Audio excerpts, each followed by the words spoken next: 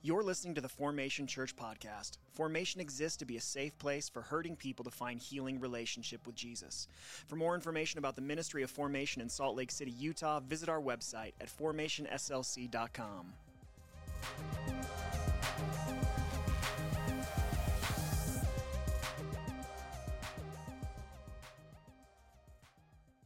Well, I want to start this morning by telling you the story of where I've drawn the title for this series from. And it's actually a story about the very fruitful 19th century Chicago-based evangelist and pastor, D.L. Moody. Now, there's this story that goes that one day Moody went to the home of a man who had attended one of his meetings, and he had expressed interest in Moody's message. And so upon arriving at this man's home, Moody was led into a parlor and invited to sit down next to this roaring fire. And so these two men sat, and they kind of shared pleasantries for just a few moments. And then Moody's host proceeded to present this case for why he did not believe that it was necessary for a Christian to participate in community in a local church. And so he had what I would refer to as a just Jesus and me philosophy. Don't need the church, don't really need other Christians. It's enough, like I just need my Bible and me and Jesus, and I'm good. And so he presented one justification after another, to which D.L. Moody sat and just quietly listened without responding. And when the man had finished everything he had to say, Moody remained silent, which strikes me as kind of curious, because my response would be like, all right, well, you're done. Now let me present some counter arguments to maybe help shape the way that you're thinking about this a little bit. But that's not what Moody did. Instead, he reached over and he grabbed the fire poker and he drew out a single flaming coal, and then he just set it on the stone hearth. And then Moody and this man watched in silence as the coal slowly dimmed and eventually grew cold and burnt out, sitting next to but not in the fire.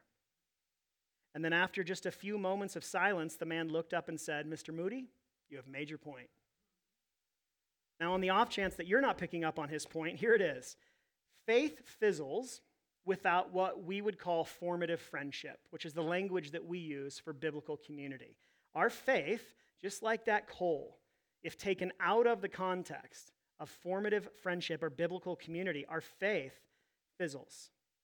You and I were not designed to thrive spiritually in isolation from a very particular type of relationship. There's an excellent book called Life Together in Christ by a woman named Ruth Haley Barton. She's a teacher, spiritual director, ministry leader, and her book informs so much of what we're going to cover in this series. But in that book, she argues that two of the most overpromised and underdelivered aspects of church are community and spiritual transformation, which is a real bummer. Because what we're told is the church provides us a place or a people to which we can belong. Yet many of us, especially post-COVID, long for a deeper and different connection than what we've experienced. Furthermore, we're told that if we participate in church, that we are going to be transformed. But a survey by the Barna Group found that 46% of self-identified Christians say their life has not changed at all as a result of going to church, which I don't mean to laugh. That's just so depressing that I don't know what to do other than laugh about. I mean, it's just so sad. Because what are we doing if we're not accomplishing these two core things? See, all this means one of two things for us. Either, number one, we actually expect something from being a part of a church that is unrealistic, or number two, the way we're practicing what we call community isn't delivering on what we desire. And I can tell you from my own experience, the problem is not the promise of community. And the problem is not the promise of transformation. The problem is the process by which we have pursued both of those things. And so to that end, today marks the start of a new journey for our church.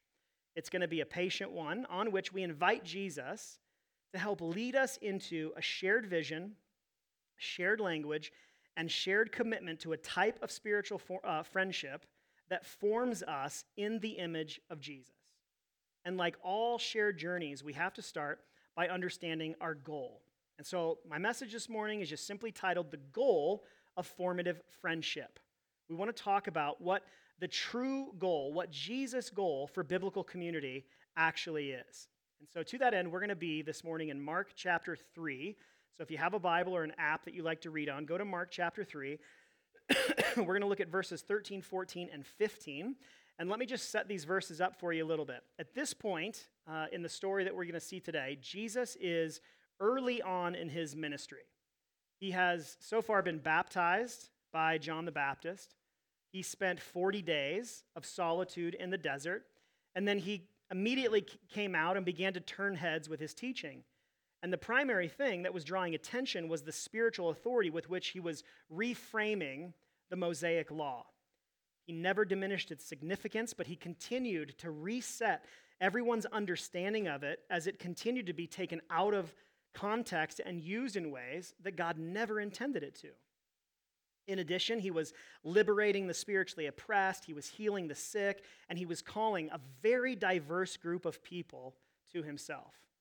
And Mark chapter 3 reveals the culmination of this calling out and Jesus' goal for this small but growing community of disciples. So look with me at Mark chapter 3 and listen to these 3 verses. It says, Jesus went up on the mountain and summoned those he wanted, and they came to him. He appointed 12, whom he also named apostles, to be with him, to send them out to preach, and to have authority to drive out demons.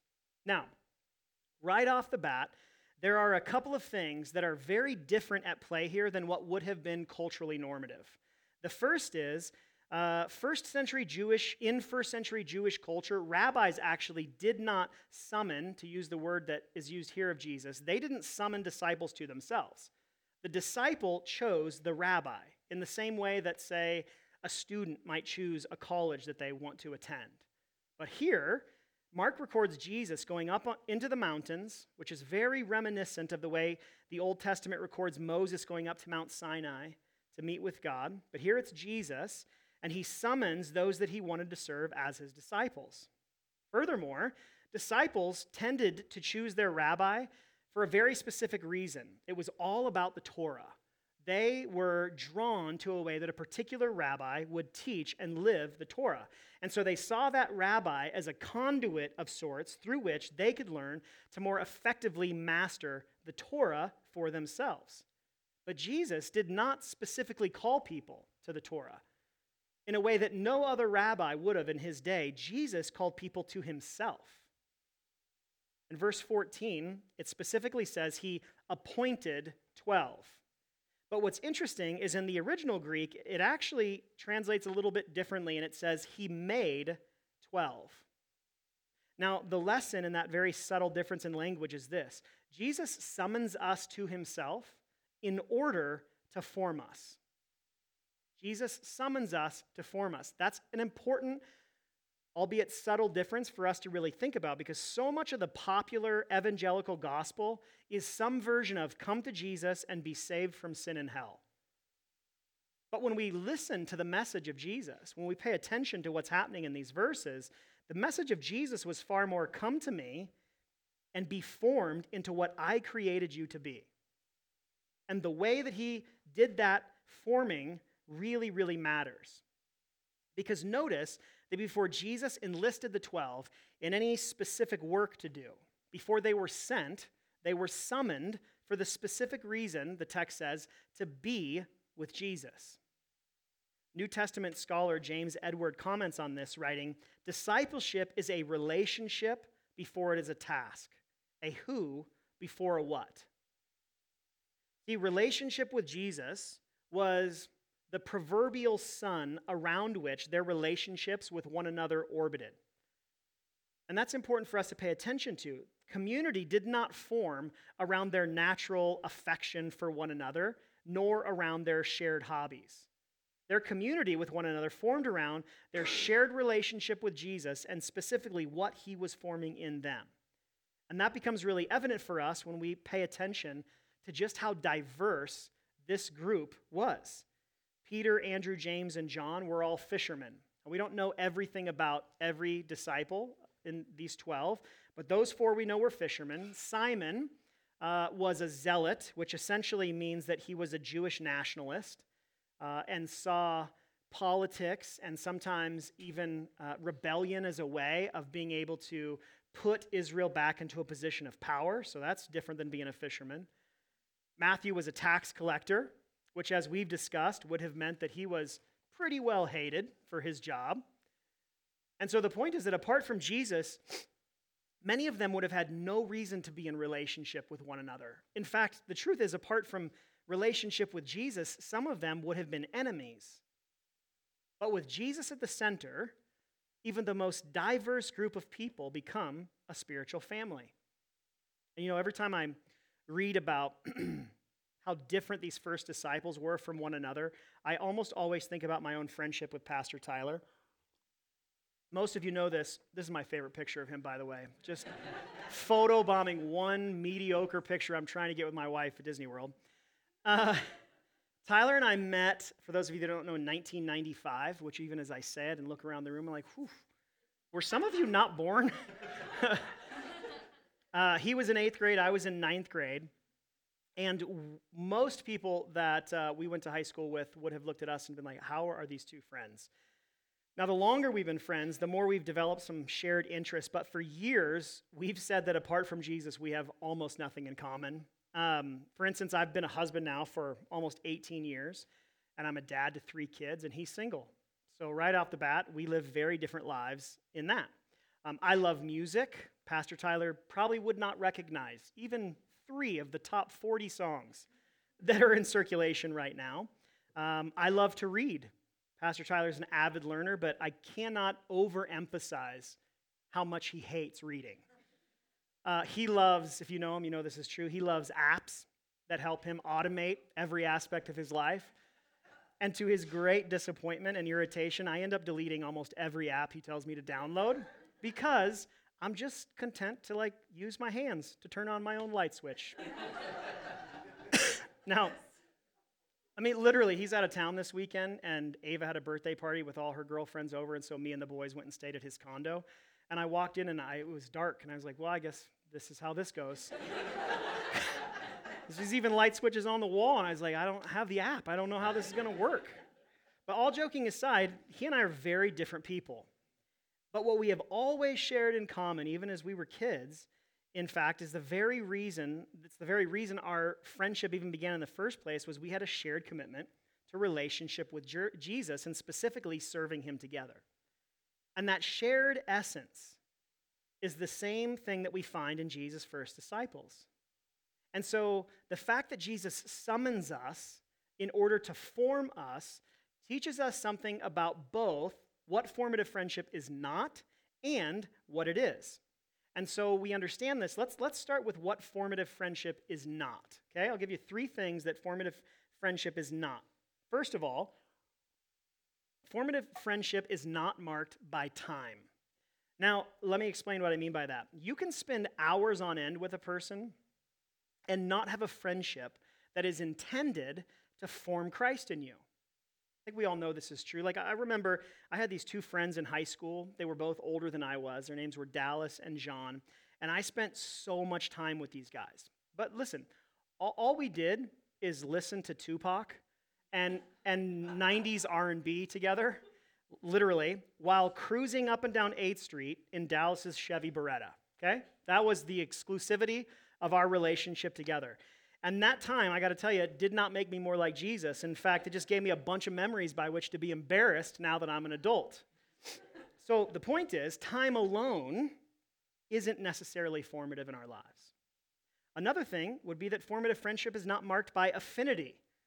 Now, affinity is defined as a spontaneous or natural liking or sympathy for someone or something. And I think that even just based on the little amount of information I just told you about the 12, that nothing about them speaks to affinity. In fact, they were intensely diverse. A couple of them were brothers. A few of them perhaps might have been friends, but I don't think anyone would have put money on a few fishermen, a Jewish nationalist, and a tax collector being formed together by Jesus in a way that literally changed the world. Now, additionally, you know the church at Philippi, which is the church that Jesus wrote the book of Philippians to, you know that church started with a rich lady who had a home big enough for the church to meet in. So it was a rich lady. It was a young girl who was a demon-possessed fortune teller. You can't make this up. You think our church is weird. Come on. And then a former jailer who Paul led to Christ. That's how that church started, with those three people. I'm not sure how the three of them could have even had a meetup together. But somehow, because Jesus sat at the center of their relationship, they were formed in a way that they became one of the healthiest churches on record in the New Testament. And so my point is just that affinity alone isn't necessarily formative. And then lastly, formative friendship is not marked by just conversation. Okay? Some people have what we might affectionately refer to as the gift of gab, meaning that they can just sit and together and talk for hours on end, and some people love that, and that's great. This is in no way a condemnation of conversation. But like people get together and talk about all kinds of stuff. People get together and talk about books. I love books. I like to talk about books. People like to talk about movies and music, politics, sports, even theology. But you can talk about those things and not necessarily have the intent and then the experience be one of being formed in the image of Christ together just because you talked for a long time. I mean, my goodness, Post Malone and Joe Rogan got high and recorded a 4-hour-long podcast together. 4 hours. Didn't edit any of it, just posted the whole insane meandering, and I'm here to tell you, no one came out of that living more like Jesus. Even listening to it, I think I got a secondhand high through my stereo. It was insane. So conversation alone, even conversation about supposedly spiritual things alone, isn't necessarily formative. See, the truth is, it is time spent in a specific way and a shared commitment to Jesus and a particular type of conversation that Jesus uses to make us more and more like him. So we've kind of covered what formative friendship is not. Now let's spend just a second talking about what it is. It's not just time. It's not just affinity. It's not just conversation. So here's what formative friendship is. When we use that language, this is what we're talking about. Formative friendship is men and women living in the open together for the shared purpose of growing in Christ-likeness. That's what we're trying to figure out how to accomplish in our church. Men and women living in the open together for the shared purpose of growing in Christ-likeness. Now, there's two parts of that I really want to emphasize. The first is the necessity of us choosing to live in the open together. Formative friendship invites us to come out of hiding. We all hide. Humanity has been hiding from God, from themselves, from one another, since the very beginning of time. And formative friendship invites us out of that. We can't hide from God. We can't hide from ourselves. We can't hide from one another if we're going to be the people that God designed us to be and Christ died for us to become. And so together we learn to position our lives in a way where we become more sensitive to paying attention not only to what is happening with our behavior, but also with our wounds, paying attention to what's happening with our feelings and our beliefs, because it's from those places that all of our behavior actually flows. So, first, it's necessary that we live in the open together. And then secondly, there's this shared purpose of growing in Christ-likeness. The type of friendships we want to build here, that is the shared goal. Jesus is what draws us together, and our desire to be formed in his image. So it isn't just about having friends in general. It isn't just about being less lonely. It isn't about just having something to do on the weekends. Those can all be happy byproducts, but the shared purpose of formative friendship is to grow in Christ-likeness.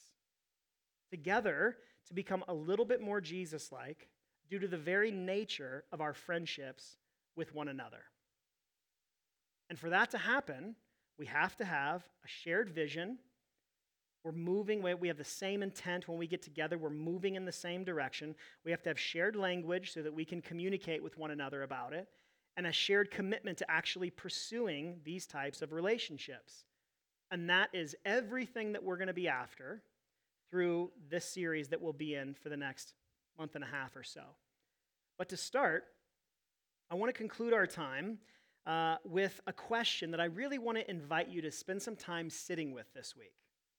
And that question is this: what is your goal for being part of a church?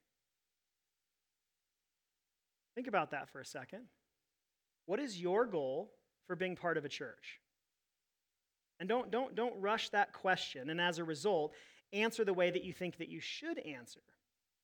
Sit with it long enough to understand your true goal for being part of a church. I mean, the truth is, like, some of us, we may have never even thought about it.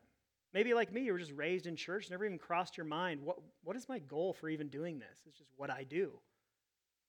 So what is your goal for being part of a church? Because here's the thing, we all have a goal. We all have a purpose beneath everything that we do. The problem is, so often our goals go completely unexamined. They are not chosen with intention. What they often are is this sort of unconscious reaction to something else. And so I want you to really take some time this week and examine your true goal.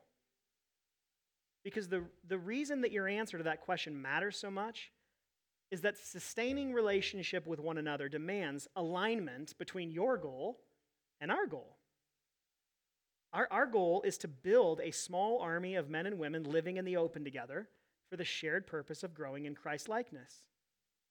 We want to be with Jesus together in a way that makes us more like him. And if that isn't your goal, you're not going to experience resonance with so much of who we are and so much of what we do. Instead, you might actually end up resisting so much of what God may be inviting you to, even here. And so I want to invite you on this journey of moving toward a shared vision, language, and commitment to what we call formative friendship. And even as you hear some of this language of living in the open, not hiding from others, it would be okay and understandable if you feel a little resistant, if you feel maybe a little uncertain about that, even anxious about what that would entail. It's okay and normal to feel all of that. But what we know for sure is that our faith will inevitably fizzle without formative friendship. And so let's commit to explore everything that God has for us together. Why don't you pray with me? Take just a brief time of reflection, and then we'll do some Q&A. Father, we do thank you that you have created us for deep and meaningful relationship with you and with one another.